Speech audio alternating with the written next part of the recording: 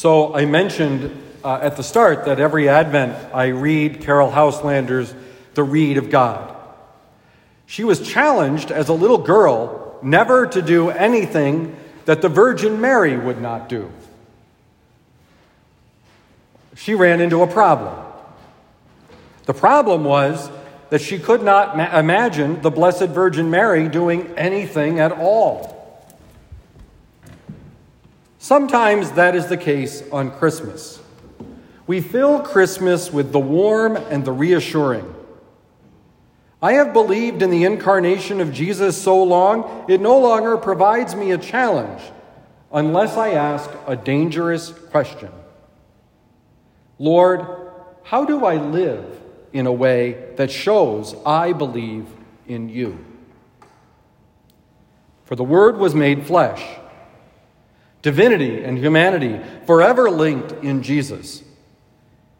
And if Jesus assumed flesh, then flesh cannot be all bad.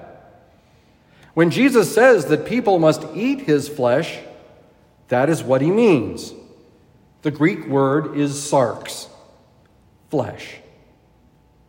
It is why so many left Jesus and walked away. This Jesus was talking crazy talk. Yet at the same time, Jesus is the divine Son of God, the second person of the Blessed Trinity. We are not only material, but possess an immortal soul. Our flesh needs to be directed in a proper way, a way that leads to holiness. And how the limited flesh and the unlimited divine can coexist is a mystery indeed. It is for this reason that I think we tend to focus on one or the other, but not on both. Perhaps it is because the flesh can be a struggle in living a moral life. If we give our base instincts free rein in our lives become a mess. But when we try to ignore our flesh by focusing only on the spiritual side of our life, the result is often just as bad. For to focus only on the spiritual means that we deny the Incarnation as miraculous.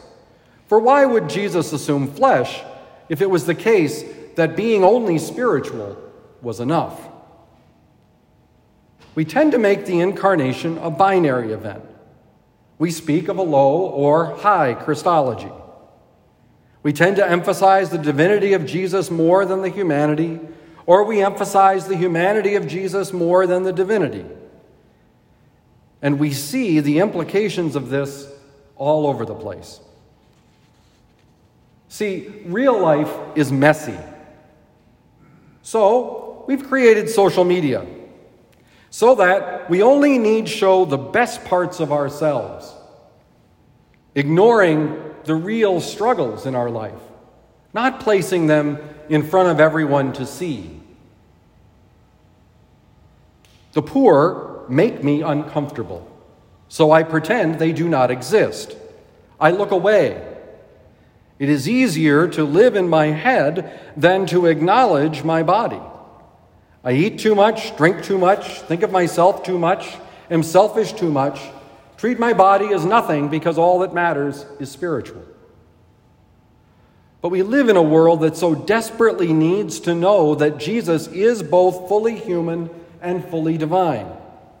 We need to witness to people that even in the humanness, especially because of their humanness, they are loved more than they can ever know or understand. We need to know that. Imagine how different our world would be if we could treat every person as if they were Jesus himself, the uncomfortable and challenging lesson of Matthew 25.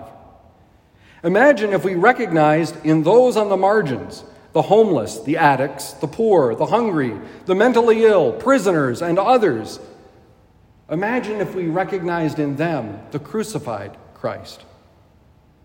Can we venerate that crucified Christ in them as devoutly as we venerate the Christ on the cross on Good Friday? Can we love them so authentically, so much like Christ, that they can find hope again? And can we do this also in our church today? How broken is the body of Christ, unable to witness to a way of interacting with each other that is any different from what we see in every other aspect of human life? Can we believe that incarnate Christ is with us, so that as we live together as the body of Christ, providing a witness so authentic that others are compelled to join us? I wish to end with a story that Houselander tells at the end of her book. It is about a mother whose son died in the war and who adopted another boy. Houselander says this about her. Quote, "She gave him everything that her son had owned. There was no doubt of her love for him. There could be none for those who saw her face, weather-beaten and lined, marked and sealed with sorrow, and yet shining with quiet happiness. One day, a neighbor said to her, 'I would never have thought that you would put another boy in your son's place.' 'I have not,' she answered simply. 'There is only one boy, Jesus Christ.'" Can we do the same?